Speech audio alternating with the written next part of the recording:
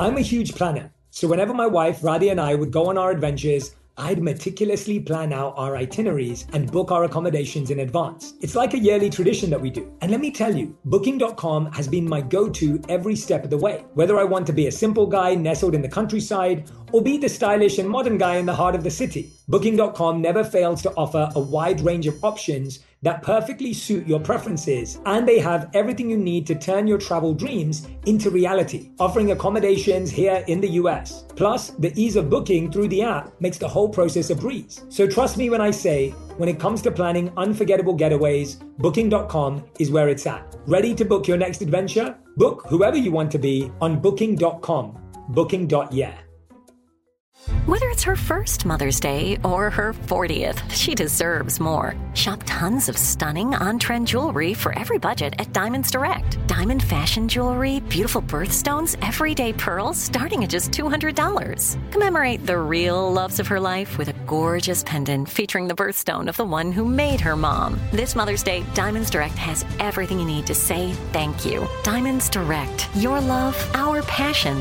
Online at diamondsdirect.com.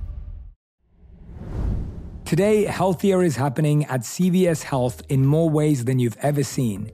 It's wellness destinations for seniors, including select locations with Oak Street Health and CVS Pharmacy. It's doctors, nurses, pharmacists, and everyone in between offering quality care and support virtually in person and on the phone. It's in-home evaluations through Signify Health and meeting mental health needs through Aetna. And those are just a few of the ways healthier is happening. To see more, visit cvshealth.com/healthier happens together.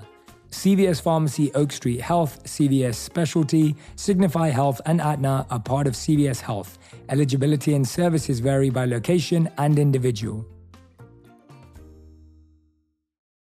You realize that it never came from anything out there. It didn't come from the wardrobe or the facelift, the sports car or whatever. It came from within you, and so you stop looking out there for it. And now the love affair begins, and you never want to miss a date because it's just too good.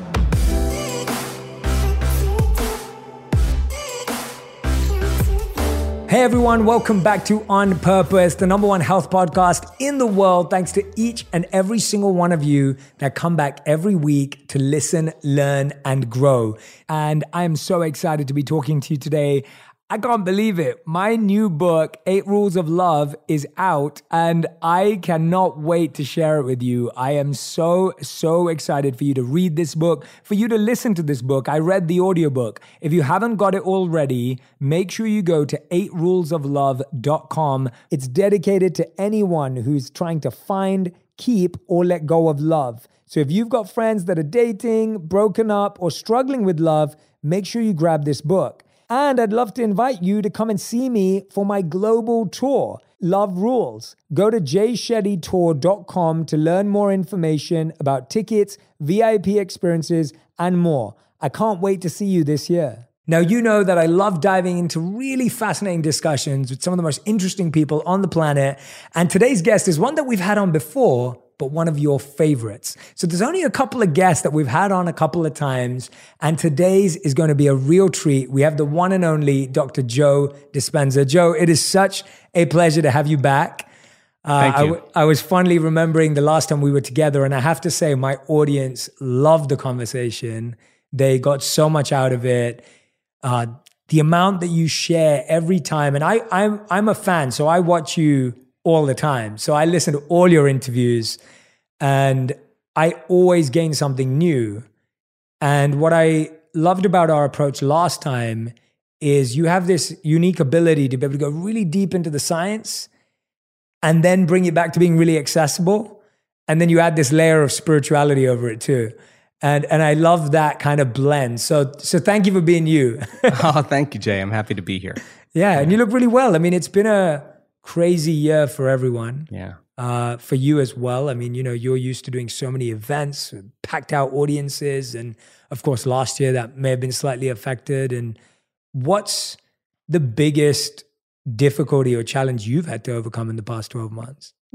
First of all, one of the things about the global pandemic that I said to my staff and to my family the moment I heard how the circumstances in the world changed, I just said I refuse to be a victim. to these circumstances. So a victim consciousness is when we allow something in our outer environment to control the way we feel and think. So if I say to you, Jay, why are you so upset today? And you said, oh, it's because of this person or circumstance. What you're really saying is something in my outer environment, some person or some condition is controlling the way I think and feel. Now, that's not the truth. That's just a response, right? So anything that controls our thoughts and feelings causes us to be victim to those things.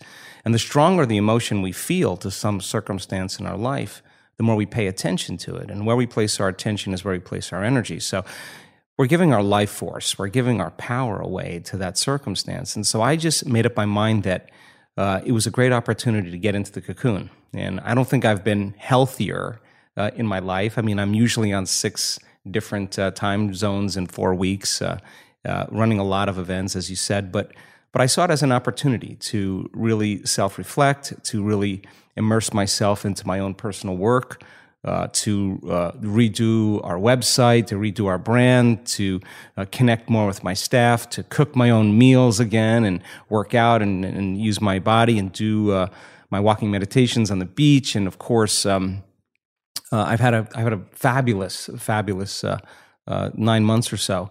But I think, I think one of the challenges I think many people have is really the discernment of information. It's really difficult to know what's the truth anymore, just because information is so accessible. And I used to say that in an age of information, ignorance is a choice. And now we have to confront a whole nother level, and that is the information that we're getting. Is it actually supporting us, or is it something that really is an incentive to cause us to make choices? So for me, I think the biggest challenge has been just really an awakening to what kind of information I want to expose myself to. And I think it's now more than ever a challenge for a lot of people in the world. Yeah, I think it's really interesting to hear you say that difference between reacting to our external changes and uncertainty versus responding. We hear that a lot, and then the pandemic comes along and we all feel we have legitimate reasons and true reasons external of us that we can't control to feel a different way. Mm-hmm. But I've heard you say before that our thoughts can make us sick. Yeah. And that always sticks with me. Like whenever I think of you saying that always sticks with me. What are some of the challenging thoughts that we've all developed in the last 12 months that you think are affecting how we feel? First of all, every time we have a thought, we make a chemical. And if you have an unlimited thought, you will feel unlimited. And if you have a self-depreciating thought, you'll feel unworthy. And your brain instantaneously fires circuits that signal another part of the brain to release peptides or chemical messengers that signal hormonal centers. And when we get that arousal from the thought that we think, those thoughts sometimes weaken, the response weakens the physical body. So turns out that the emotions that are created from the thoughts are the signaling mechanisms of the body. Thoughts are the language of the brain, and feelings are the language of the body. And how we think and how we feel creates our state of being. So it turns out that the thoughts based in the stress hormones, based in survival, those are the thoughts that begin to push the genetic buttons that create disease. In other words, a person wakes up in the morning, and the brain is a record of the past. The first thing they do when they wake up in the morning is they start thinking about their problems. And those problems are memories that are etched in the brain that are connected to certain people, certain objects, certain things at certain times and places. So if you believe that your thoughts have something to do with your destiny, the moment you think about your problems, you're thinking in the past, right? Mm-hmm. Now, every one of those problems has an emotion associated with them because we've experienced them. So the moment you remember your problems, now you feel unhappy. Now you feel anxious. Now you feel fear. So the moment we feel those emotions, it takes a thought and a feeling, a memory or an image and an emotion, a stimulus and a response, and we start conditioning the body emotionally into the past. Now, the body is so objective that it doesn't know the difference between the real-life experience that's creating that emotion and the emotion that person's fabricating by thought alone. The body's believing it's in that environmental condition. So if the environment signals the gene, and that's the truth, and the end product of an experience in the environment is an emotion, we're signaling the same genes, and genes make proteins. And if you keep signaling the same genes, you start down-regulating the gene to make cheaper proteins, and the body begins to break down. Now, that's an unconscious process. So what goes along with that is the moment the person feels that emotion of unhappiness or whatever it is, the brain checks in with the body and says, yeah, you're feeling pretty miserable, you're suffering, and we tend to generate more thoughts equal to the feeling that we have. And so then we get caught in this loop of thinking and feeling. So if we can't think greater than how we feel, or our feelings have become the means of thinking, then we're thinking in the past, right? And so we call that the familiar past. And then a person gets going in the day and they start thinking, oh, I got to see this person, I got to go to that meeting, I hate doing this, and now they get in their routine. And a habit is a redundant set of automatic, unconscious thoughts, behaviors, and emotions that's acquired through repetition. A habit is when you've done something so many times that the body now knows how to do it better than the mind. So now the person running through the same routine every single day is on autopilot, and their body's now dragging them into a predictable future based on what they did in the past, and they've lost their free will to a set of programs, right? So now you have the familiar past and you have the predictable future. Those are knowns. So the only place then, reasonably, where the unknown exists is the sweet spot of the generous present moment. That is when the body and mind are free from those conditions. So along with those emotions that influence the same thoughts, people start becoming more judgmental. They start becoming more impatient. They start becoming more entitled. They start getting more afraid, more anxious, more depressed. And now the body is literally being depleted of energy because it's believing that it's living in an emergency situation. And in emergency, you tap all of the body's resources for some threat, whether it's real or imagined. And so then when you're releasing all of these chemicals, we are literally drawing the body's life force and turning it into chemistry. And so for the short term, that's cool. But the arousal that's created from those stress hormones is a rush of energy. And so then people use the problems and the conditions in their life to reaffirm their conditioning or their addiction to that emotion.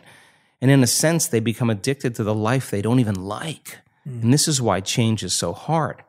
So then when a person makes up their mind to change and they say, okay, I'm not going to say I can't, I'm not going to judge another person, I'm not going to blame, I'm not going to complain, I'm not going to make excuses, I'm not going to be a victim, I'm not going to talk trash about anybody, I'm just going to stop. Well, that works out really well for the first couple hours. Then the body's saying you're out of schedule. You normally at 8 in the morning, you're getting traffic and you're angry. Then at 11 o'clock, you check your emails and you're really judgmental and frustrated. And the body's saying, oh, well, you've been doing this for the last 20 years. You're just going to stop today. So now the body, which has been conditioned emotionally to be the mind, wants to return back to its familiar territory, to the known. So the body starts influencing the mind. And it says, come on, this is a good time to judge. Come on, this is a good time to suffer. It's your ex's fault. It's the government's fault. It's it's the weather, the news, whatever it is. And if we accept, believe, and surrender to that thought without analyzing it, it slips by and it begins to program the autonomic nervous system to make those pharmacy of chemicals. And so that's when the person makes the same choice, does the same thing, creates the same experience just for that familiar feeling. Okay, I'll complain just so I can feel suffering. Then they'd rather be unhappy than step into the unknown, to step into possibility. And the hardest part about that process, first of all, is not making the same choices you did the day before. And here's the payoff. You got to stay conscious and not go unconscious. And it turns out that 95% of the time we're unconscious. So if you're going to stay conscious, then there's an element that also requires a certain amount of awareness or energy. And you got to step outside of that unconscious state. So the thoughts that they're thinking are slipping by their awareness unnoticed because they're hardwired in their brain, because they've been saying, I can't, it's too hard, my life will never change, it's someone else's fault. Those thoughts have consequences in the body. So then if a person then becomes conscious of those unconscious thoughts, becomes aware of how they speak and how they act, and they notice how they're feeling, they're no longer the program. They're the consciousness outside the program, and that's the first step to change. So when you're distracted by your environment and you got your cell phone and you're tweeting and you're Instagramming and Facebooking, whatever people do, you're distracted by that feeling. But I now know that if you take a person and you say, okay, close your eyes, sit in the silence of any external stimulation, remove the environment, sit your body down like an animal. Body is the animal. Tell it to stay. I'm going to feed you.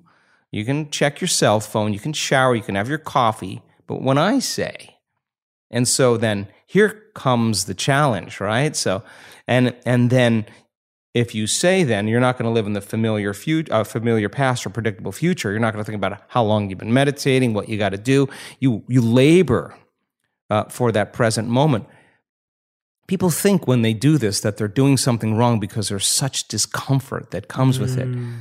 But they're in the unknown. They're actually doing it right. People say, I think I'm meditating wrong. I always say, oh, no, you're doing it right. Because when you notice that your body wants to get up and check your cell phone or have a cup of coffee, and you become aware that it's on autopilot and wants to do that, and you say, come on over here, and you return it back to the present moment, you're executing a will now that's greater than the program. And if the person wants to just get angry while they're sitting there, there's an arousal, and they notice the body is amping up and revving up, and they settle it back down. Now they're telling the body it's no longer the mind, that they're the mind. Now, we've researched this, and it's tedious in the beginning at first because David is fighting Goliath. But if you keep practicing it, just like training an animal, sooner or later the body acquiesces. Sooner or later the body is trained to a new mind. And when that happens, there's a liberation of energy. The body goes from particle to wave, from matter to energy, and there goes that emotion, literally liberated from the body as energy. So the person who has the strong emotion to some circumstance in their life, and they're working on lowering the volume of that emotion, the more they lower the volume of that emotion, the more they're going to take their attention off that person and problem, and they're going to take their power back. There's going to be a break in their attention from that circumstance. And now they build their own field. And now there's energy to heal. Now there's energy to create a new life. Now there's energy for the mystical moment because they've overcome their old personality self. So I think, it's not like thinking positively. That's not the message. No. It's overcoming until we become somebody else. And when that occurs and the person starts thinking differently and they start acting differently and they start feeling differently, they're a new personality. And they start seeing those synchronicities and serendipities. Now, crossing that river of change, the creative process now gets exciting because what thoughts do you want to fire and wire in your brain? What kind of attention and intention do you want to place so that becomes the loudest voice in your head? And if you keep practicing it, the hardware becomes a software program, and it'll say, Jay, you can do anything. Jay, you live in no time and accomplish everything. Jay, you're unlimited. You just got to hang with it. On the other side of this is greatness. Whatever you want to program in there, you get to program in there. If you sat down and say, how am I going to be with my wife, my husband, my partner? How am I going to be with my kids? How am I going to be at work with my coworkers? How am I going to be in traffic? And you close your eyes and you begin to rehearse in your mind. If you're truly present, the brain does not know the difference between the real life experience and what you're imagining. So now the brain goes from a record of the past to a map to the future. Now you're installing the hardware. Keep practicing it. It becomes automatic. It becomes easier. Now it's a software program. You may just start behaving differently. And then if you said, well, listen, I'm not going to wait for my healing to feel gratitude. I'm not going to wait for my new relationship to feel love. I'm going to actually teach my body emotionally what that future feels like before it happens. Now, this is a big turnaround for a lot of people because we're so reliant on the outer world to change our inner world, right? And waiting and postponing. And waiting is not creating. Period. And when people they could have the greatest intentions in the world, but if they don't combine that with an elevated emotion, there's no signal. because the elevated emotion is the carrier. It's the energy that carries the thought. So then when we're in separation, in lack, waiting for our wealth to feel abundance, we're basically living our whole life in pain, right? So then if you reason this, and a person can get up from their meditation and they literally feel differently, and they're feeling the emotions of their future before it happens, this is turning the whole process around. They can't be looking for it. Why would they be looking for it if they felt like it already happened? Now there's no separation. Now this is when those serendipities and coincidences and opportunities begin to show up in people's lives. So it's work, but then when they start seeing the experience in their life, all of a sudden they start believing they're more of the creator of their life and less of the victim of their life. Yes, absolutely. So many parts of that I want to unpack with you, but what a beautiful answer to, our reflection on the last 12 months and what we're creating for ourselves. There were parts of it that I wanted to comment on. One was the idea you mentioned around recognizing that the unknown is actually the place of growth. Yeah. And I think there's so much beauty in that. What you were saying about meditation, I remember always being trained that we think that getting distracted is taking us away from meditation, when actually the awareness that you are distracted is meditation. Right. The problem is the thought that comes after, like, I can't meditate, it's too hard. No, on the other side of that thought is your healing. Yeah. So I say to people when they come to our workshops, I'm going to take you way further than where you normally stop. Yeah. Because you're only going to have two choices. Yes. You're either going to let your energy drop and suffer and go get into time and my body and when's this going to end and I'm hungry. And those are all primal drives. Or you're going to apply a formula. And in the unknown, you learn how to be comfortable in the unknown. And when this is so funny because you stretch a person outside of the known and it's not scary. Nothing happened to them. And all of a sudden, they relax more into the present moment. They're not thinking about what's going to happen tomorrow. They're not going to think about what happened yesterday. Now we watch 1,500 people just by the end of an event, just totally present. Yeah. It's completely different people. And where you place your attention is where you place your energy. There's energy for them to heal. They have energy. They can execute. So it's something that it's hard to, you can only talk around, you know? I know. You have to experience it. It's like, how do you explain a mango to somebody? What does it taste like? You got to experience it. But the cool thing about it, I think, of course, speaking from my present state of ignorance, but I've been watching, closely. You can't tell me any longer that you're too sick to do this work. I have seen in the last couple of years, blind people seeing, deaf people hearing, people with strokes that were paralyzed, moving their limbs, people with Parkinson's disease that had tremors or paralysis, moving, MS, lupus, rheumatoid arthritis, rare genetic disorders, tumors. There it is, then it's gone. You can't tell me you're too sick to do this work. I mean, of course, people come up against themselves. And when they come up against themselves, those sick people came up against their fear, like, you're going to die in 3 months. And they had every reason to not do the work, but they showed up in spite of their fear, and they overcame their fear a little bit more. There were people that had self-doubt, and their condition was getting worse, and their family was worried about them. They could have doubted and said, I give up, but they showed up for themselves again, and they overcame their doubt a little bit more. There were days that they were really feeling sick. And their body was really failing, and they could have said, I'm too sick to do this meditation. They did it sometimes 2 or 3 times a day because nothing else was working. Yeah. And they overcame their body. They could have said, I don't have enough time. I got kids, I got obligations, I got a job. They made the time to do it, and that was the overcoming process. You can't tell me that you're too out of shape. You can't tell me, you're too old. We have elders in this work. I can show you brain scans that are so elegant and so beautiful, and the arousal that they're having is ecstasy. It's coherence in the brain. So you can't even tell me that you never meditated before, because husbands who get dragged to our events by wives who are sitting there going, who is this guy? And they're listening to the science and it makes sense. And it comes down to the practical.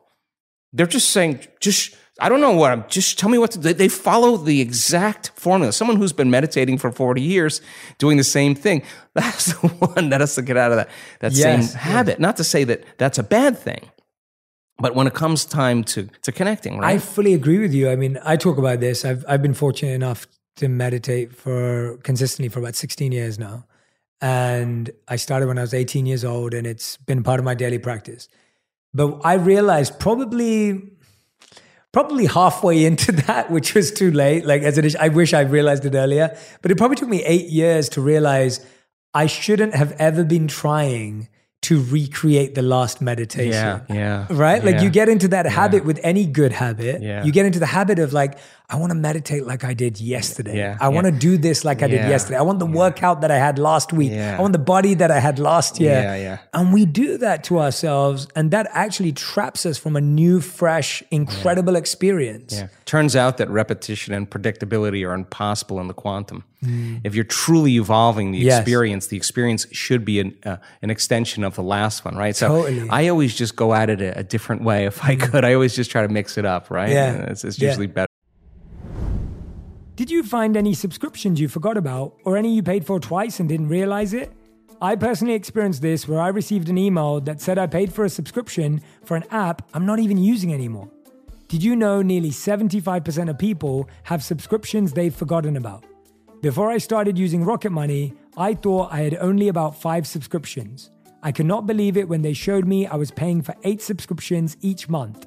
Between streaming services, fitness apps, and delivery services, it's never ending. Thanks to Rocket Money, I'm no longer wasting money on the ones I forgot about. Rocket Money is a personal finance app that finds and cancels your unwanted subscriptions, monitors your spending, and helps lower your bills so that you can grow your savings. Rocket Money has over 5 million users and has saved a total of $500 million in cancelled subscriptions, saving members up to $740 a year when using all of the app's features. And I love that I have full control over all my subscriptions and I can see it in one place. So if I see something I don't want anymore, Rocket Money can help me cancel it with a few taps. Stop wasting money on things you don't use. Cancel your unwanted subscriptions by going to rocketmoney.com/J. That's rocketmoney.com/J. rocketmoney.com/J.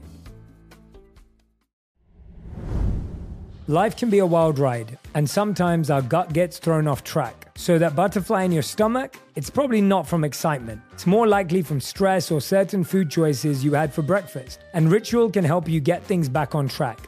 They made a 3-in-1 supplement with clinically studied prebiotics, probiotics, and a postbiotic to support a balanced gut microbiome. Every morning, I start my day with Synbiotic Plus. It's now an essential part of my daily routine. With its blend of prebiotics, postbiotics, and all that good stuff, I'm giving my gut the love it needs to tackle whatever comes its way throughout the day. There's no shame in your gut game. Synbiotic Plus and Ritual are here to celebrate, not hide your insides. Get 25% off your first month for a limited time at ritual.com/Shetty. Start Ritual or add Synbiotic Plus to your subscription today. That's ritual.com/Shetty for 25% off. My dad works in B2B marketing, but I never really knew what that meant. Then one day my dad came by my school for career day and told everyone in my class he was a big MQL man. Then he just kept saying things like, the more MQLs, the better, over and over. My friends still laugh at me to this day. I think it means marketing qualified lead. One thing's for sure. I'll be known as the MQL man's kid for the rest of my days. Why couldn't you just be a fireman or a lawyer? Why? You ruined my life, Dad. Not everyone gets B2B, but LinkedIn has the people who do. And with ads on LinkedIn, you'll be able to reach people based on job title, industry, likelihood to buy, and more. Start converting your B2B audience into high-quality leads today. We'll even give you a $100 credit on your next ad campaign. Go to linkedin.com/onpurpose to claim your credit. That's linkedin.com/onpurpose. Terms and conditions apply. LinkedIn, the place to be that way. But tell us about how do we, you mentioned something before, which was around, as soon as you're thinking about your problems, you're thinking about the past, right? Mm-hmm. How do you think about a problem effectively? Let's talk about that, because I feel everyone feels their life is full of problems. Yeah. How do you process a problem productively, effectively through thoughts? Yes. Great question again. I think we're all faced with great opportunities brilliantly disguised as impossible situations. And in order, like for me personally, and after looking through your book and reading a good portion of it, I mean, for me, there's no school of ancient wisdom that you need to go to be initiated. Your life is your initiation if you're paying attention. So we meet challenges in our life from a certain level of mind, right? A certain level of consciousness or unconsciousness. And even Einstein said we have to go to a greater level of consciousness than the consciousness that's created the problem. Well, what is consciousness? Consciousness is awareness. And awareness means possibilities that you haven't thought of before. So we confront problems or challenges in our life. And as a side note, I was having breakfast with a researcher just last week who's studying what happens when we perceive a condition in our environment as a problem, how it weakens the organism. They're measuring this. And when a person sees it as a challenge, how they draw energy, they raise the energy of their body back into order. So if we said, I want to be wealthy or I want to be healthy, well, what you want to be that because you're not it. So the initiation of going from not it here to it here, you're going to have to climb some steps. And there's going to be some blind spots. So you try it out and it doesn't work.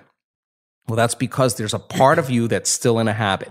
There's part of you that's still unconscious. Okay, so what is it about myself in that circumstance that I am feeling about that circumstance, and that feeling is causing me to think about it? So you say, oh, it's impossible, they'll never change.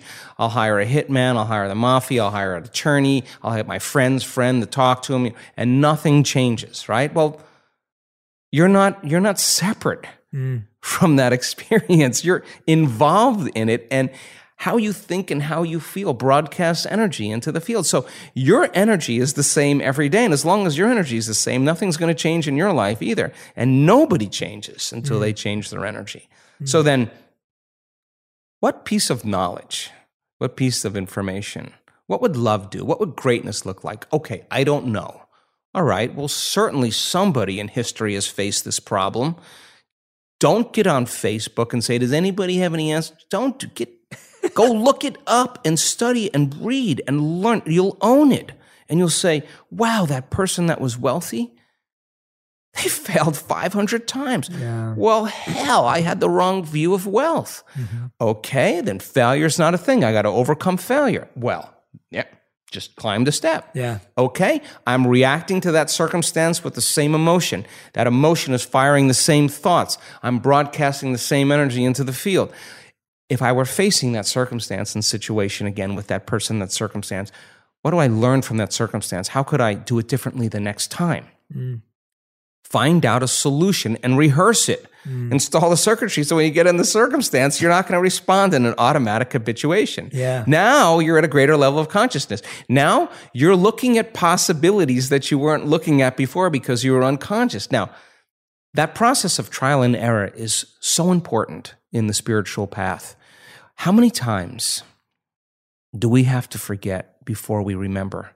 And then we remember and we forget again.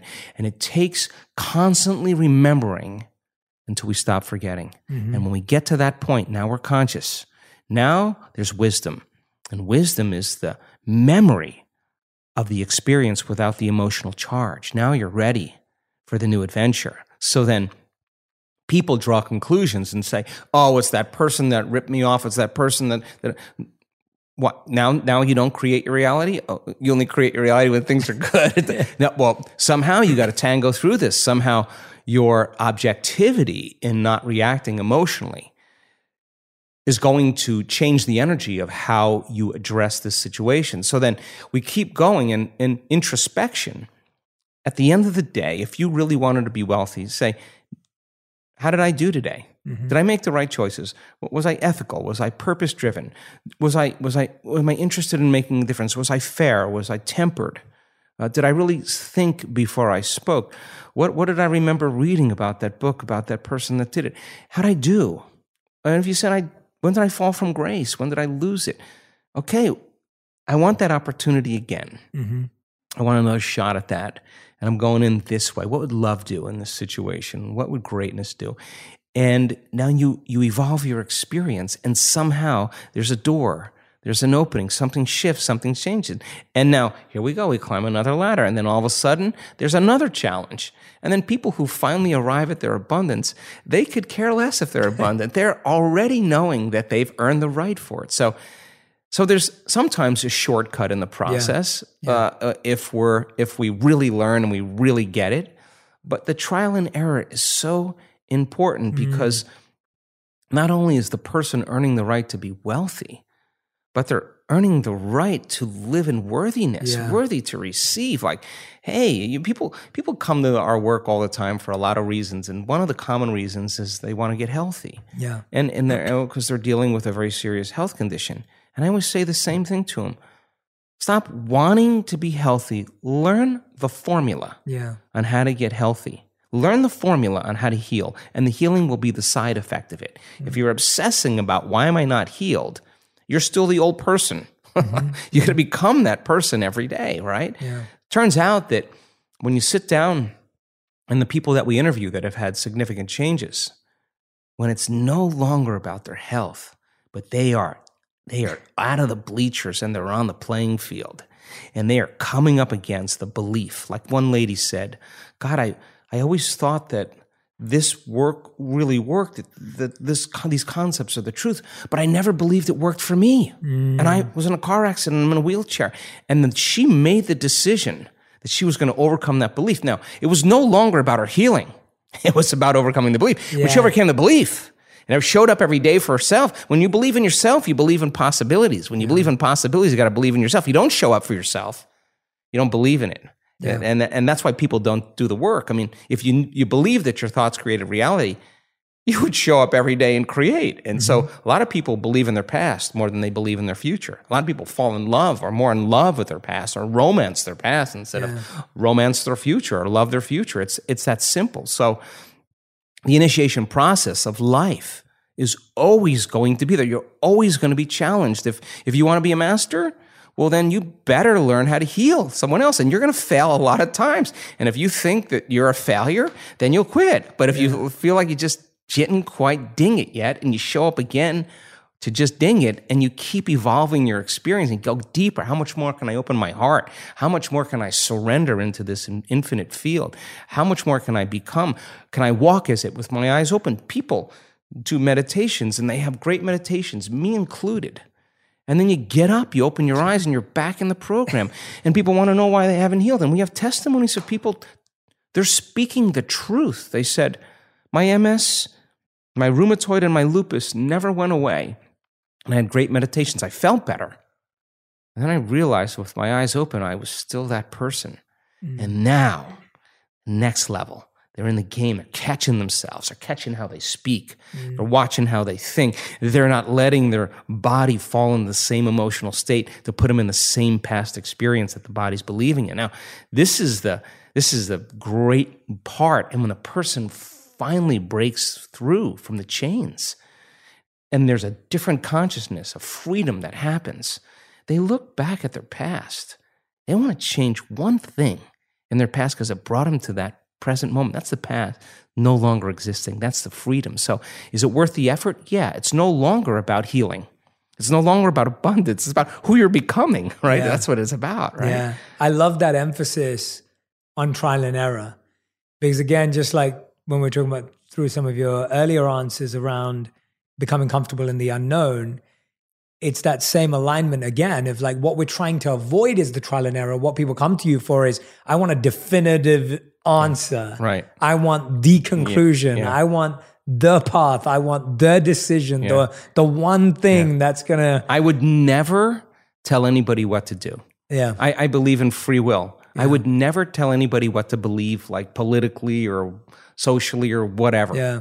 I want to provide them the tools and give them the free will to create life however they want and believe whatever they want. That's totally cool with me.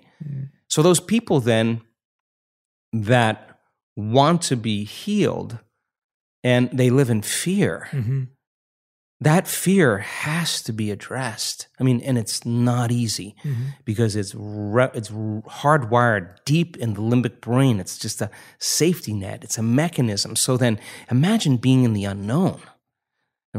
The instinct in the unknown is it's a scary place. Wow, imagine not having a body. And we practice lingering without a body in an infinite space, and without a name, without a face, without a culture, without a job, without a social security number, without a disease, without a diet, just as an awareness. You practice that. You're going to be comfortable in the unknown. You're going to relax more into it. That's going against thousands of years of programming. And the people who actually overcome their fear and they trade it for gratitude, their immune system gets stronger, their genes upregulate. I mean, there's just a host of everything changes. Their brain changes, their heart rate variability. They feel differently, and it's being measured. And some of these people, we're measuring this now in our events with reputable scientists and universities. They're shocked at what they're witnessing on a cellular level, on a brain level, on a heart level. They cannot believe the capacity of the body. I just got an email today of one of our scientists said, I ran this 3 times. The virus that we exposed the cell to in advanced meditators does not enter the cell. It's outside the cell. It won't. The virus in novice meditators, some of it's in the cell, some of it's outside. Controls all the viruses in the cell. There's an immunity. So when the person's less reactionary to their environment, there's less of response that weakens them, they're less of a victim to their environment, then they're less of a victim to their environment. Large scale, small scale, the body has a greater immunity to whatever it is. And that's the truth. That is the truth. We're measuring that. So you never know the outcome when a person really catches that thought that leads to the same choice, that leads to the same behavior, that creates the same experience, that produces the same emotion, that discomfort, that unpredictability, that uncertainty. That's a side effect of leaving the known. That's what change is about, and learning how to be comfortable in it. Instead of just white-knuckling it, go, oh, I have some tools to self-regulate. I'm in fear. Oh, excuse me. And you excuse yourself, and you change that. And then you're there. And then here comes the fear again. Excuse me. And I always say, if not now, when? Now is the new later. Like, don't wait. And so the person who's no longer about healing their disease, it's about overcoming their fear. Their attention is off their disease, and their identity is changing because we're not identifying with it anymore. Now they're looking at something right in the face. And now once they're engaged, they're showing up every day, just like a workout. There's pain involved. But you move through it a little bit more, and the volume is lowered, and their response to people and circumstances are different. And then they know they're changing because people say to them, I just saw this just yesterday. People say to them, something about you is different. You know, what is it? You get a little work done? Are you on a new medication? Because their memory of them is different. They're out of phase. We don't see things how they are. We see things how we are. So we fill in reality based on memory, and all of a sudden the person's out of phase. They're not remembering them that way. They're not that. They're in the unknown, and it's obvious. And then all of a sudden, people get raises, and they get all these great things going on. Why? Because they're leading by example. It's not what they're saying; it's who they are, and they're less responsive, and they have more patience, and they're practicing being in their heart. And when they're in their heart, they're more patient, they're more kind, they're more loving, they're more giving, and you can't create a future without putting your heart into it. And if you're throwing your heart into your future, it better be activated and coherent. And so we measure that stuff because it becomes a science, and that is the language of mysticism now. Why is our memory for pain stronger than our memory of a success or a joy? Because it sounds like what you said, one thing that really hit me, and I loved that, was the idea of remembering, forgetting. And so often we have a positive, powerful experience, but sometimes we'll just discount it as irrelevant. And then you have a negative experience and we hold on to it. And I find that in all of this, the memory is exactly it. That you said that wisdom is when you've kind of gone down that process so far down the line where now your memory's stronger than forgetting. We forget the powerful experiences. We forget the moments where we relieve things. So why is that? And what do you do about it? Well, I'll answer it on two levels, Jay. Thanks for the question. I really think that when the survival gene is activated, preservation is the key. So we can have 10 things that happen really great in our lives. You have a family member or somebody you know that does this. They have 10 really great things happen in their one thing bad, and they focus on that bad thing. Why? Because the survival gene is activated. They want to make sure it doesn't happen again. So you put your attention on it because you don't want it to happen again. So what people do when they're aroused is they start thinking it's going to happen. And so they actually select the worst case scenario in their mind and then emotionally embrace that future before it happens. And they're conditioning their body become the mind of anxiety and fear. So in preservation and in survival, if you prepare for the worst, anything less that happens, you have a better chance of surviving. So that's the mechanism that takes place. So survival means you better take care of your body. Yeah. You better be aware of your environment and make sure there's no threats. And so you got to keep your eye out there. And you better be thinking about the future based on what you learned in the past. Now, there's nothing wrong with that when the analytical facilities are in balance. But when there's an arousal, there's three things that create arousal: fear, hostility and anger or aggression, and pain. And that arousal drives the brain into these high states of what we call high beta. And most people need something or someone or some circumstance or some drug or some pill or some computer game to change that internal state. And the moment they notice a change in their internal state, then they pay attention to what's causing it. And they start developing a dependency on it, right? So it turns out that when we teach people how to self-regulate and change their brainwaves, we could actually see then that the incoherence, the disorderliness that's taking place in the brain, when you're over-aroused, you're overly analytical, and you're shifting your attention from one problem to one person to one thing to one place to another problem to another circumstance to your phone to your car. And each one of those elements has a neurological network in the brain. So the arousal causes these different circuits to fire out of order, and the brain is incoherent. So take two waves that are out of phase and mix them. When they interfere, they flatten out. There's no energy. So energy leaves the brain, right? So then when you're in arousal, you narrow your focus on the cause. If there's something rattling in the bushes and it's dark, you freeze and you narrow your focus on it, and there's a rush of adrenaline and your pupils dilate and your heart starts to race and you're ready to run, fight, or hide. I mean, that's a survival moment. But what if it's your coworker sitting right next to you or 6 feet away and you're judging them? You're the same arousal's taking place. And what's once very adaptive becomes very maladaptive. And this is where it gets challenging. So when we teach people how to open their focus, we've done thousands and thousands of brain scans, and they get beyond their analytical processes and they open their awareness and go from a convergent focus to a divergent focus, and they learn how to relax and regulate. Their brain waves start to slow down into alpha. And then if they do it properly and they're connecting, those different compartments of the brain that were once firing out of order start to unify. Different communities form bigger communities. The brain starts to synchronize. And then all of a sudden you start seeing different compartments of the brain all in resonance. So now when they're all in resonance and they start interfering, when those waves come together, there's more energy in the brain. So when a person dials down the mechanism, this neocortex that plugs us into three-dimensional reality, that keeps us aware of our body, that's the autobiographical self, where everything's stitched in memory in there. When we start deactivating the mechanism here, and we get beyond the memory bank of the known self, and brainwaves move into theta, we've studied this so much. When a person can let their body be in a light state of sleep and feel so safe that you can finally let go and surrender. The body is sleeping, but the mind is awake. And now the door between the conscious mind and the subconscious mind is wide open. And if they can regulate and stay there, something amazing happens. There's a release of energy from the body, and their brain goes into a very, very super coherent state of gamma. And gamma is super consciousness. Now, I'm not talking about a little gamma. I'm not talking about a lot of gamma. I'm not talking about a really lot of gamma. I'm talking about a supernatural amount of gamma.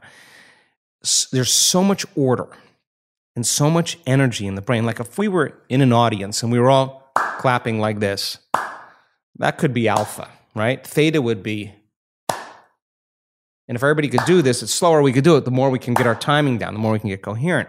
But if we were doing this, it would be really hard for all of us to do that at the same time. So it takes a lot of order, a lot of awareness, a lot of energy to be able to create that kind of order. So that's how fast the brain is, and that arousal that's taking place is ecstasy.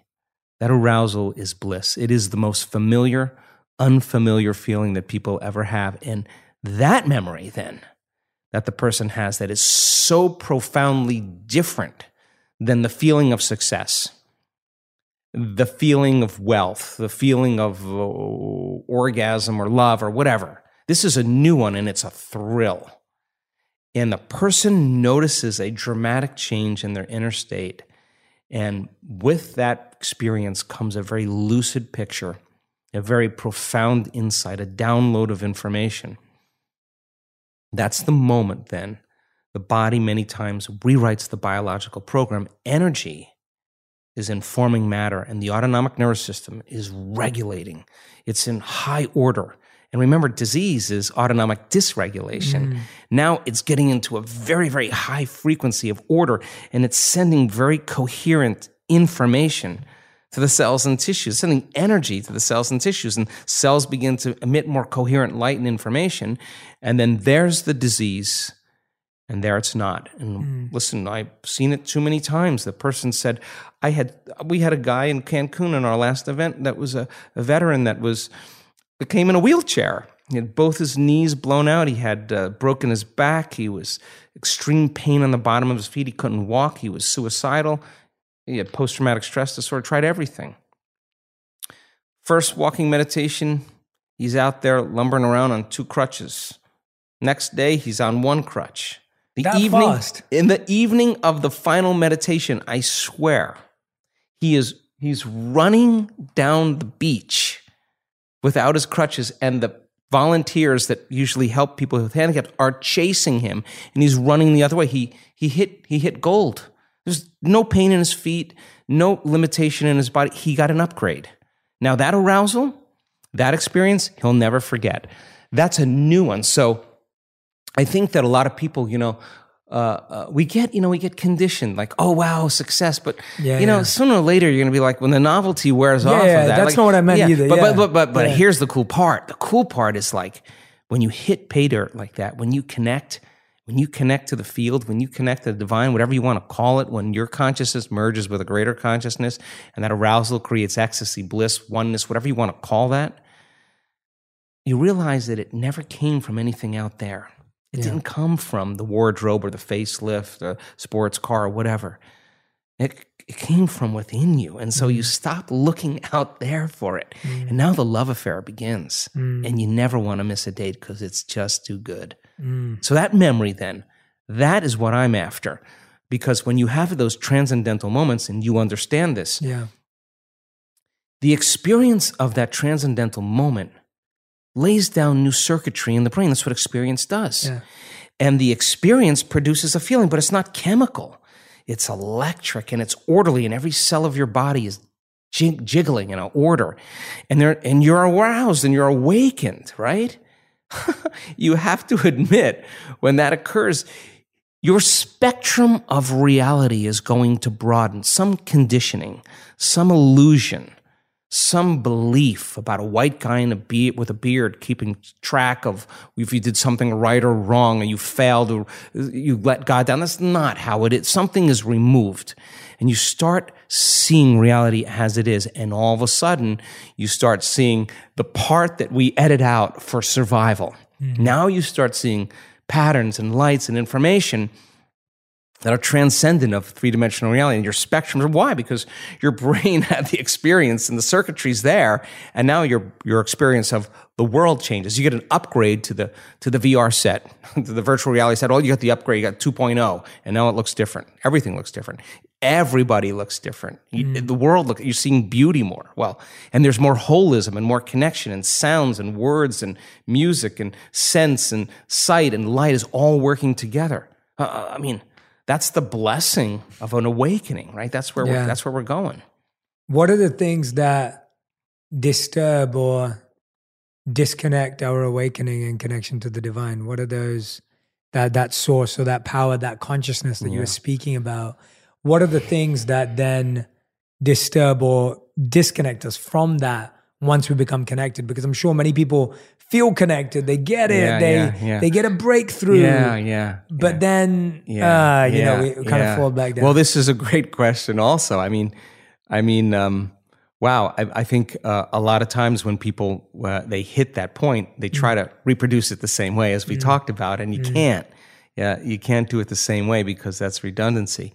But also, many times, we have the experience and we start to try. And because trying is matter trying to change matter, and so we're forcing, we're controlling, we're predicting, and then and when we do that, then of course we're in separation and we're waiting for the event to happen to feel the emotion, right? And I've done that long enough, and it's actually we have to lay down the very thing we used our whole life to get what we want for something greater to occur, and it takes practice of surrender, right? So that's one element. I also think that our responses emotionally, like let's just say that a person gets connected to the future. They get connected to the energy of their future. They feel it. It's really great. And then they start their day, and then 2 hours later, they're feeling something else because some person or some circumstance altered their state. Well, they just disconnected from the energy of the future, and now they're back to the energy of the past. Don't expect anything to change in your life because it doesn't work that way. So then when they get back to that old self again, then they say, what's wrong with me? I failed. They didn't do it right. No, that's all the program. You show up again and you go after it again. So familiar feelings cause us to no longer see through the lens of the future. We're seeing through the lens of the past. And we color reality that way. So I think familiar emotions get in the way as well. And then, of course, there's always belief. And a belief is just a thought you keep thinking over and over again until you hardwire it in your brain, and all beliefs are based on past experience. So a person has an experience, the stronger the emotion they have from that circumstance, the more they pay attention to the cause, and the brain freezes a frame, takes a snapshot, and that's called a memory. The moment they draw a conclusion about that experience, they'll think neurologically within those circuits, and they'll feel chemically within the boundaries of those emotions. Thinking and feeling, belief becomes an unconscious or subconscious state of being. Most people don't even know they have beliefs about things, about God, about relationships, about money, because it's not a conscious thing, it's a subconscious thing. Yeah. So in order to change a belief or a perception about yourself and your life, you got to go all in. It's not like you go 50% in. You got to go all in. You got to make a decision with such firm intention that the amplitude of that decision carries a level of energy that causes the body to respond to the mind, that the choice that you make becomes a moment in time you'll never forget. And you would say, I remember the moment I made up my mind to change. And the stronger the emotion you feel, the more you'll pay attention to the decision. And that's a huge stone you drop in the quantum field. Big splash, big waves. And in essence, we're giving the body a taste emotionally of the future. We're aligning to a new future. Now, how many times do you have to do that? I don't know. I've done it over and over again until it becomes uncompromising. And people say, I remember when I made up my mind to change. I remember I made up my mind to heal. I remember the moment I can tell you where I was, who I was with, what time of day it was. It wasn't like 9/11, something outer world changing your inner world. Your inner world is changing your inner world, which is ultimately going to change your outer world. So, I mean, people say, well, I believe God lives within me. Divine lives within me. Okay, you sit them down to do a meditation, 10 minutes goes by and they're hungry and they quit. If you knew the divine lived within you, you wouldn't quit. You would not. You would be like, I'm here. Yeah. And you're going to go a little deeper, a little further. You're going to get past your hunger. You're going to get past your pain. You're going to go a little further because like you want to know, right? Yeah. If you knew it was there. So that's a belief that you're not aware of, right? Yeah. So we all have them. I face them every day. So people have beliefs that that the divine has an opinion about them. It's impossible to judge. It would divide itself. It can't do that. So as we start having these experiences, I think then our paradigm shifts many times, at least for me. I mean, I can't tell you how many times I've had a transcendental moment, come back to Joe Dispenza and looked out in this world and I said, I got this all wrong. Yeah, this is not about abstaining from life. It's the opposite. It's about going all in and really engaging and really living and really experiencing and tasting and smelling and eating and loving and we're here for that. We're here for all of that. So you create the experience, and then when it gets predictable or it gets boring, let's change it up. Let's create another one. And then how far can you go with that? It just goes on. So I think really belief is the other thing it's a blind spot that we have to become conscious. I'm going to let you in on a little secret. Whenever I travel, I feel like I become a new person. Like that time I explored the bustling streets of New York, I felt like I became Curious Jay, immersing myself in the vibrant culture and sampling exotic street food. And then there was that trip to the mountains where I transformed into Adventurous Jay, conquering hiking trails and embracing the breathtaking scenery. And let me tell you, Booking.com has been my go-to for all my adventures. Whether I'm exploring the bustling streets of New York or venturing into the serene mountains, Booking.com has a wide variety of options, offering accommodations all across the US and all around the world that suit every kind of traveler. So when you're ready to plan your next trip and discover new sides of yourself, remember to book with Booking.com. Whether you're craving adventure in a cabin, a bit of luxury in a fancy hotel, some quality family time in a vacation rental, or just some chill vibes at a beachside resort, Booking.com has you covered. Ready to book your next adventure? Book whoever you want to be on Booking.com, Booking.yeah. Today, healthier is happening at CVS Health in more ways than you've ever seen. It's wellness destinations for seniors, including select locations with Oak Street Health and CVS Pharmacy. It's doctors, nurses, pharmacists, and everyone in between offering quality care and support virtually in person and on the phone. It's in-home evaluations through Signify Health and meeting mental health needs through Aetna. And those are just a few of the ways healthier is happening. To see more, visit cvshealth.com/healthier happens together. CVS Pharmacy, Oak Street Health, CVS Specialty, Signify Health, and Aetna are part of CVS Health. Eligibility and services vary by location and individual.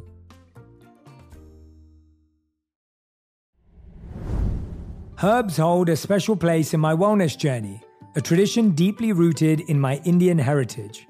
Introduced to me by my mom, their healing properties have been part of my life since I was born. Growing up, I witnessed firsthand the remarkable effects of herbs on both physical and mental well-being. Among the herbs I take are ashwagandha for its adaptogenic properties, slippery elm bark for gastrointestinal health. Our sponsor Nature's Way has these herbs and hundreds more that help support everything from healthy digestion to sleep to stress. They have over 50 years of experience with sourcing herbs from all over the world in the climates where they grow best. Every batch of herbs is rigorously tested for potency and purity in their state-of-the-art lab. Nature's Way believes nature is the ultimate problem solver and is dedicated to bringing the power of plants to help people live healthier lives. To learn more, visit naturesway.com/herbs and use code J10 at checkout for our 10% off any herbal supplements. Terms and conditions apply, valid through June 30th.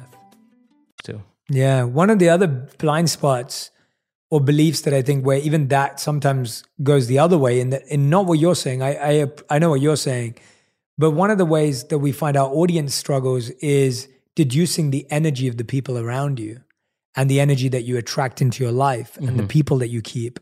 Often, like you said, there are people coming to your seminars that are dragging their partners. Yeah. And they have to drag their partners there because their partners are not understanding it initially. Where is that? Is there a method for people to start deducing the energy of people they meet and connect with to be aware if they're on the same frequency or on the same path? Well, I don't know if there's a machine that does that. But once again, like, I think that if we share the same experiences because we like the same things, we share the same emotions. And if we share the same experiences, we share the same emotions, I can relate to you, so we can exchange ideas and information. Yep. And if we share the same energy, energy is information. So many people, as an example, they use each other to reaffirm their dependency on suffering. So I suffer more than you say I suffer, you suffer more than me. We have this thing, we just complain with each other. Well, that's the same resonance, the same frequency, and there's a match, right? But it goes to the same means if you're someone has a accountability partner that you exchange ideas like this with, and it's a different frequency and different energy. So when energy comes together and it's constructive, something comes out of it. You feel it, right? You feel an elevation. If there's dissonance, then your sensing meter is how you feel about that person, many times in your gut or in your heart or wherever, and there's destructive interference, and there's no energy involved. So I think that's just a practice, but really, the ultimate mastery is to be able to be in such resonance, such coherence, that when you walk in the room, that you raise everybody's energy, and you don't let your energy drop because of any circumstance or any condition, and that would be greater than your environment, right? And that's the model that we use. So imagine 1,500 people in an event where everybody's getting super coherent, and the interference that's going on in the room is creating these high amplitudes. Now, we've measured that in the room, and the energy in the room is off the chart many times. There's energy for healing in there. There's energy for all kinds of things that can happen. So we brought it to life with our awareness. And so the more elevated the emotion, love, gratitude, freedom, bliss, ecstasy, the higher the frequency. So, but it turns out you can have a collective group of people with a lot of energy and be incoherent, and it creates entropy. Yeah. You could have a smaller group of people that are highly coherent and put out a very big signal. So when we see a collective really get coherent, wow, the energy in the room opens up doors of possibilities that I would never expect. I mean, I don't know how to explain some of the phenomenological things that happen. But that's everybody's divine. Like everybody's in that state. They're in that elevated state. So I think our truth meter is really whether we feel lifted or we feel like we've been robbed. Yeah. And often our feeling of feeling lifted is based on everything we've just talked about. It's based on a void, based on an unhealed trauma, based on a gap or a part of ourselves that we haven't yet broken a belief. And so often feeling lifted is not feeling lifted in the way you're saying. Right. It's feeling lifted in the external, superficial sense. Right. Reaffirming the emotion you need. Just as you said earlier at the beginning, that an external event could make you feel sad. Right. The external event is making you feel good. Right. But it's still external. Exactly. Right? Like the opposite. Right. So then that means then when things are good, you feel good. Yeah. And when things are bad, you feel bad. So there's dramatic contrast and polarity. And this is the realm of polarity, right? So how do you find the middle path? Well, the heart is the middle path. It's a union of polarity. It's a union of opposites. It's oneness. It's wholeness. And this is where we have to begin to create from. All of this down here is all humanity. This is all our animal nature. We get up in here, things change, right? You go from selfish to selfless. And something else happens. So it's really funny too, because when a lot of people come, they say, I don't know, I'm having difficulty opening my heart. I'm practicing, but I'm not feeling anything yet. And then it comes time to do our healings on other people, and the moment it's no longer about you, all of a sudden something happened. Well, of course, that's what the heart is about, right? So it comes in ways that we least expect at times. Yeah, I love that you've incorporated that element of people having that experience. And often most people can't open their heart to others because they haven't even opened their heart to themselves, right? Like they haven't been through that process of sitting long enough to let the heart. I mean, I always say to people, when is the last time you sat with your heart and just worked with it? Like so that it's not contracted and afraid and protected. It takes practice to do that. And so we work with people in letting them. We give them numerous opportunities to practice this over and over and over again. And sooner or later, pedal by pedal, it starts to bloom, and all of a sudden, there's an authentic smile on their face. And once energy meets the heart, it goes right to the brain. We did this study where we hooked up an electrocardiogram to an electroencephalogram. And an electroencephalogram is a brain mapping machine. So we measure 19 or 26 different compartments, and we're looking to see all different kind of activity in the brain. But we measured the heart along with it, and when the heart starts beating coherently, in a sense of order, like taking a big sheet, Jay, and going like that, the heart sends a wave right up to the brain, and the brain goes into these beautiful states of alpha. The heart is telling the brain it's safe to create again. It's safe to imagine. It's safe to dream of a new future. And there's the stroke volume of the heart in order, and then you see these 2 or 3 seconds of beautiful, coherent alpha. The brain is it's in that creative state. Then there's a pause, and it happens again, and it's beauty. It's a symphony. If you don't have that mechanism, you can have all the intention in the world, but there's no carrier wave. I mean, and people, when they make energy reach their heart, there's an external field that's created. It's magnetic. It's measurable, and that energy is frequency. And if that frequency is coherent, it can carry the intent or thought on a coherent brain of that future. The energy of suffering cannot carry the thought of health or wealth. It's not consistent with it. It carries a different set of thoughts. So then the training then is getting people into those heart states, because once they start trading that fear or that pain or that frustration or trying or whatever, forcing, control for gratitude, and they just let all that go. And I say to them, listen, if you can't feel gratitude, or if you can't feel love, I just want to know what you've been practicing feeling every day. Because that feeling that you're practicing is what you're always feeling. Now let's practice feeling something else. In the beginning, it's not going to be easy, but you got to keep following the formula, keep doing it, keep doing it, keep doing it. Well, when they start feeling gratitude, it's very interesting, because the emotional signature of gratitude is that something wonderful just happened to you. Something favorable is happening to you, right? So you've just received something, or you're receiving something, you say thank you. So gratitude is the ultimate state of receiving emotionally. So when you move into a state of gratitude and you open your heart, you will accept, believe, and surrender to the thoughts equal to that emotional state, and you'll program your autonomic nervous system into a different destiny. You could say, I'm healthy, I'm healthy, I'm healthy, I'm wealthy, I'm wealthy, I'm wealthy, I'm wealthy, I'm free, I'm free, I'm free, and your body is conditioned into misery, and it's saying, no, you're not. And that thought stops right at the brainstem. It never makes it to the body, because the body is on a different program. So then, when the person starts trading that and they start opening their heart, well, their immune system gets stronger by 50%. 50% in 3 days, they start making immunoglobulins. Their body's natural defense against viruses and bacteria is 50%, not a little bit, a lot. That's one study. And so trading that, telling the body it's in the environment where it already happened. And so that's when the miracles start happening. That's when people say, I'm not doing anything. Well, of course you're not.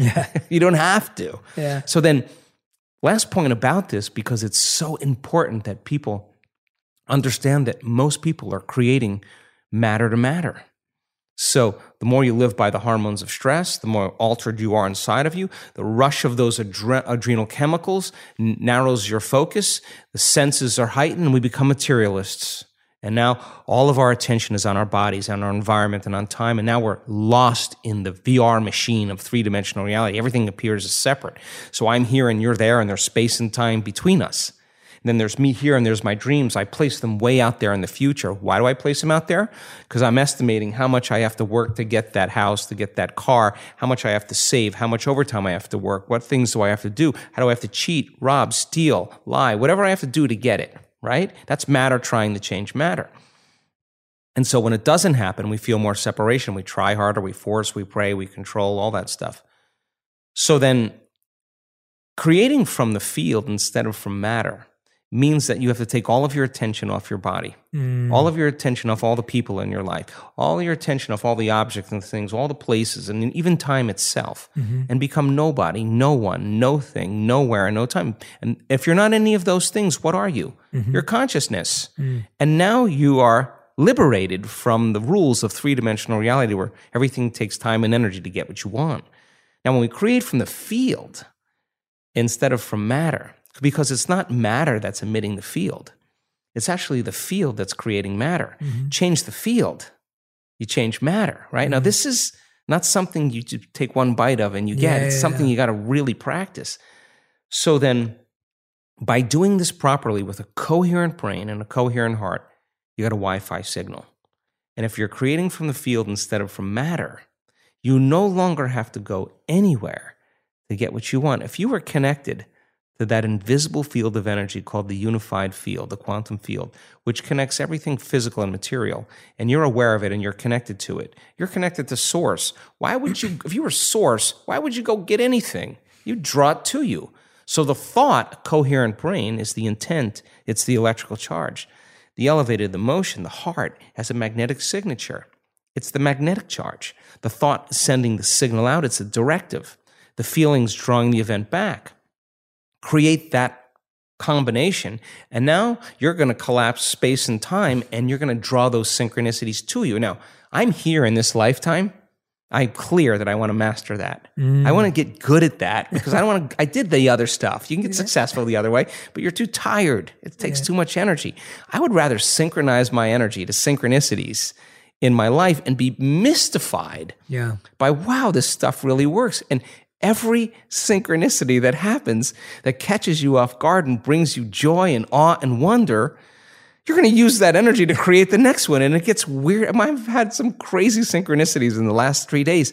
I'm laughing while I'm driving going, oh my God, this life is so incredibly mysterious. What an amazing ride this is. That's a different perspective when you're not synchronizing. Well, you ask the person, was it worth it? You showed up every day. Was it worth it? Absolutely.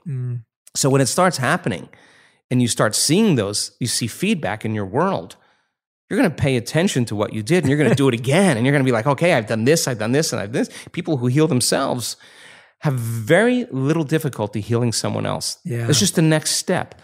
And then with COVID, and we couldn't do the healings in our events, we had students just get together and say, if we're in the quantum, okay, and everything's connected, do I really need to be there? I just need a target. Give me the face. Give me the coordinate. Love transcends space and time. Okay? Give me that coordinate. I'll love that person in the life. And these people do it. And we have reputable universities now that are studying this phenomenon. And they're telling me, these are universities that have some of the most advanced laboratories. I'm talking the Nobel Prize researchers. They want to change the conversation in medicine. And today I got a video of somebody being healed remotely. And she's laying there. Her cancer went from really bad to nothing. And she videotapes herself when the group works on her. She is laying there and her body is moving all over that floor. It's twisting and turning. There's energy manipulating that body. They're changing the pattern in the field. They don't need, the body is the illusion. The tumor is the illusion. That's the hologram.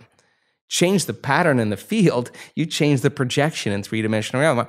Our person who's healed themselves and been in a circle where they've healed someone else, and then when you do that, what's next? I don't know. You won't know until you have that experience. And I've sat in on the groups where they get together on the Zooms and 5 people that they've healed tell their story.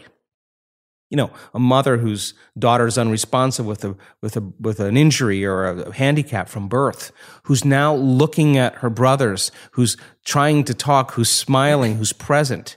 The mother's telling the story. There's 40 people on the Zoom. We're all crying. Not crying for any other reason, but the species is helping. The living organism called the human being is healing one another. They're informing one another, taking care of one. Something innate is awakening us. We're crying. The experience of that produces an emotion that's different than any other emotion you could ever feel. That's a new experience. Do you think that that person who goes to heal the next person is going to have a problem opening their heart after that? They know what the payoff is. And so they don't contract, oh my God, that person has in a coma. You know how many people have come out of comas because of this healing group? They're spot on. They can hit a target. And they lay their energy over that field and another one over it and another one over it. And all of a sudden you get these complex, coherent patterns. And it's creating a change in matter. And they figured it out. And we have universities that we're collecting all the data and they're crunching all the algorithms.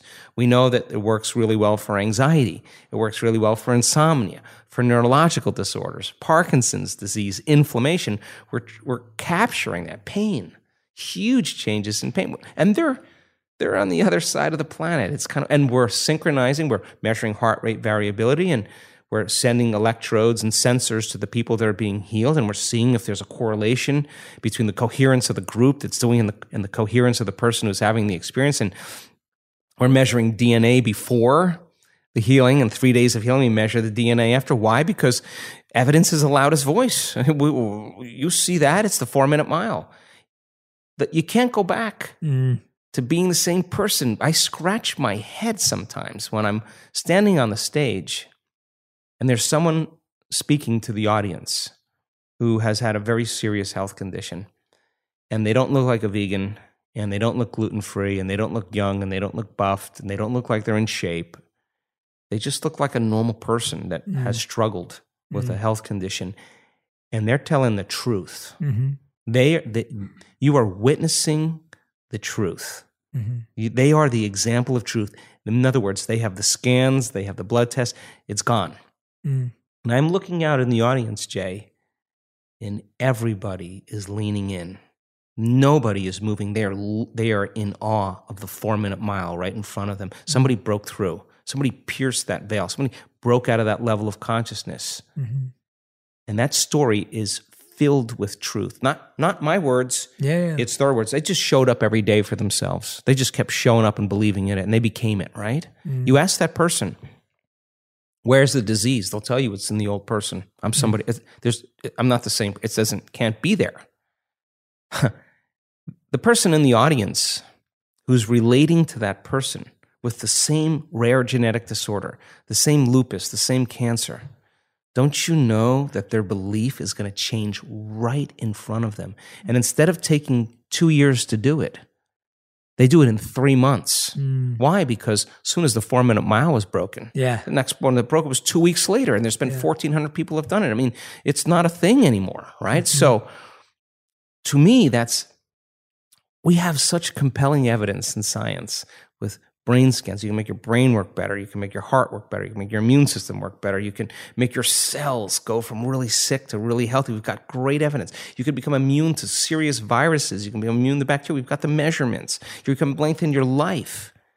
We have great evidence, and the people aren't monks. They're not nuns. They're not religious scholars. They're just common people. And then we have testimony of people who are the example of truth. They are the example of truth. I would rather have dinner with those people than anybody else. They know something, right? So evidence then becomes the loudest voice, right? And that's what people are looking for right now. The truth is so lost in sensationalism, and the truth is so lost in emotional agreement. And so people who want to feel fear, they program themselves and accept, believe, and surrender that. People who want to be hateful, it's all there. It's all there, and it's a matrix to find the way out, right? And I think there's a door. I just think that we have to trust the innate information that comes from within us. Absolutely fascinating, and I can't wait to actually experience an event in reality. I'm going to invite you one more time, and then I'm going to send somebody over here in a car to pick you up. Well, I think last time we wanted to do it, and then the pandemic hit. So from last time, but no, I would love to. I can't wait to experience that and to experience it personally, not just to watch others, but to actually go through it myself too. But with all of that said, and seeing these breakthrough patterns, you having transcendental experiences. What do you believe in this present state of ignorance, as you said? What do you believe is the purpose of life overall? To figure out the purpose of life. Okay. I really think I think the mathematics that I've looked at says There's infinite experiences to have. You will never know the end. So then, if you study any religion, I mean, I've looked at a lot of them. This concept of eternity, that the soul is going to be around for eternity, that's a long time. And that means you got to be okay with you for a very long time. Yeah. So I think it's the creation of more experiences. And I think I think we came from source, from singularity, from oneness. And we have descended down into density, fooled by our senses into separation. And every single being has a spark of oneness of the divine within them. And we got so separate that we now have our own free will to answer the question, is there more? Because if you're oneness, it gets kind of boring after a while. Like, is there anything else? Well, the moment you ask if there's anything else, you're no longer oneness. You're something other than oneness, right? And you're a different consciousness, separate from oneness. So I think then we live life, and then when we can predict the feeling of everything that can happen in our life and it gets boring and we're not impressed by anyone or anything, we ask the same question, is there more? And that's when the soul goes, all right, well, it's been how many lifetimes you've been doing this? Okay, there's an awakening. And we ask that question, and then all of a sudden, we start getting information and books and stuff, and meet people, and it gets exciting, and it's how the universe works. And so we climb out of this, and I just think there's so many incredible experiences that are left in the unknown that we get to have, and then of course when the journey's over and you've evolved to that point, then you take that wisdom. And you say, here's what I learned. And it was scary down there. And I was like, boy, I tell a great story. And then you hang out there and you go, is there anything else besides all? And then here we go again. It just never ends. I don't know. That's my theory. That's a great answer. I loved it. I resonate deeply with many parts of that answer. I think it's a really beautifully put way of thinking about it and bringing in that, like I said at the beginning, bringing in that spiritual, that science and the experience of what it would actually look like to live for eternity. So it's a beautiful, beautiful answer. Dr. Joe, we end every episode with the final 5. These are the fast 5 questions where the answers have to be one word to 1 sentence maximum. Okay. So this is... I don't remember this from last time, so this is good. Yeah, and I'll probably break my rule with you because you give phenomenal answers. No, I'll do my best. I'll try my best as well. Me too. I'll try my best as well. Okay, so Dr. Joe, these are your final 5. The first question is, what is the best advice you've ever received? To show up for yourself. What's the worst advice you've ever received? Believe what people tell you. What's something that you've said in the past that you were confident about it then, but now upon reflection, you're like, oh, actually, I've changed my mind about that? Oh, that it takes a long time to create reality. Okay, I'm going to ask you to expand on that because I like that answer. I want to know more. That's fascinating. Well, I think just like anything else, you learn how to snowboard, you go through that learning curve. You learn how to ride a bike, you go through that learning curve. That I used to think that creation was hard. I just thought it took a lot of energy and it took a lot of sacrifice and you had to work for it. And great answer. And God, I mean, even my definition of surrender today is very different than it was just 3 months ago because I'm always doing it. And so I think that it doesn't have to be that way. I just think that it could be any way you want, and I'm working on that, changing that belief. Love that. Beautiful answer. Thank you for sharing that. Question number 4. What's one thing that you think people value but you don't? Oh, other people's opinions. If I really cared what people thought, I would have stopped this a long time ago. And now it's so great because I have so many researchers and physicians and everybody. I'm very glad you didn't stop. And we are very happy you didn't stop. I think it's deeply meaningful work. And the more time we spend together and the more time I hear where you want to take people and where you want what you want people to experience is just beautiful. So thank you for what you do. Thanks. 5th and final question. If you could create one law that everyone in the world had to follow, what would it be? Take care of one another. Nice and simple. It's beautiful. I love that. Everyone, Dr. Joe Dispenza, an amazing, amazing interview. So many fascinating insights. I hope you're going to listen to this one twice.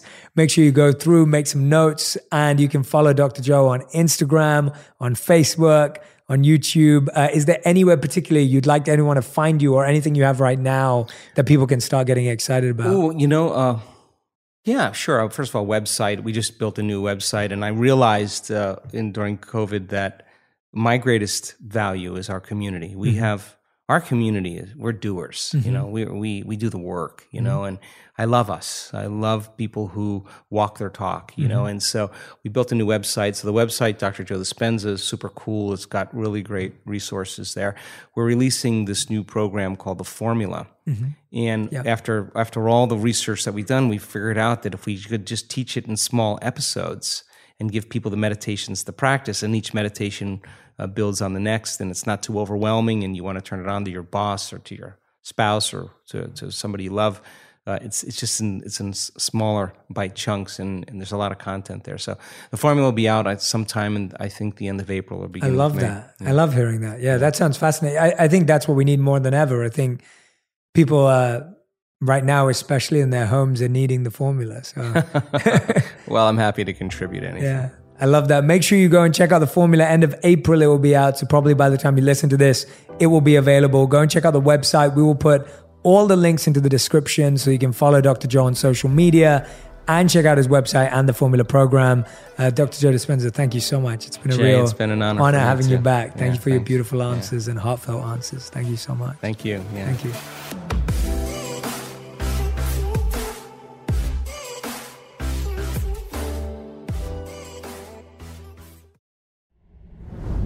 Today, healthier is happening at CVS Health in more ways than you've ever seen.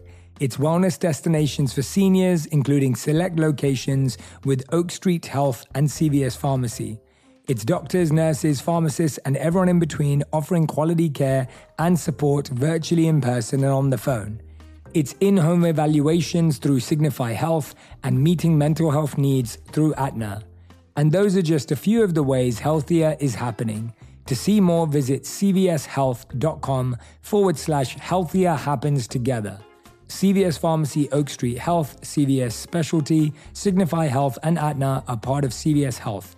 Eligibility and services vary by location and individual.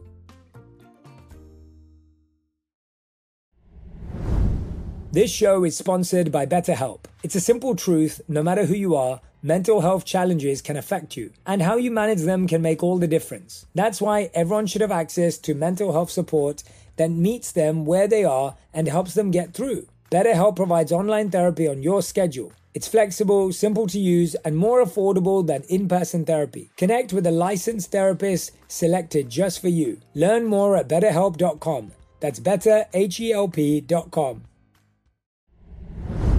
I'm a huge planner, so whenever my wife Radhi and I would go on our adventures, I'd meticulously plan out our itineraries and book our accommodations in advance. It's like a yearly tradition that we do. And let me tell you, Booking.com has been my go-to every step of the way. Whether I want to be a simple guy nestled in the countryside or be the stylish and modern guy in the heart of the city, Booking.com never fails to offer a wide range of options that perfectly suit your preferences, and they have everything you need to turn your travel dreams into reality, offering accommodations here in the US. Plus, the ease of booking through the app makes the whole process a breeze. So trust me when I say, when it comes to planning unforgettable getaways, Booking.com is where it's at. Ready to book your next adventure? Book whoever you want to be on Booking.com.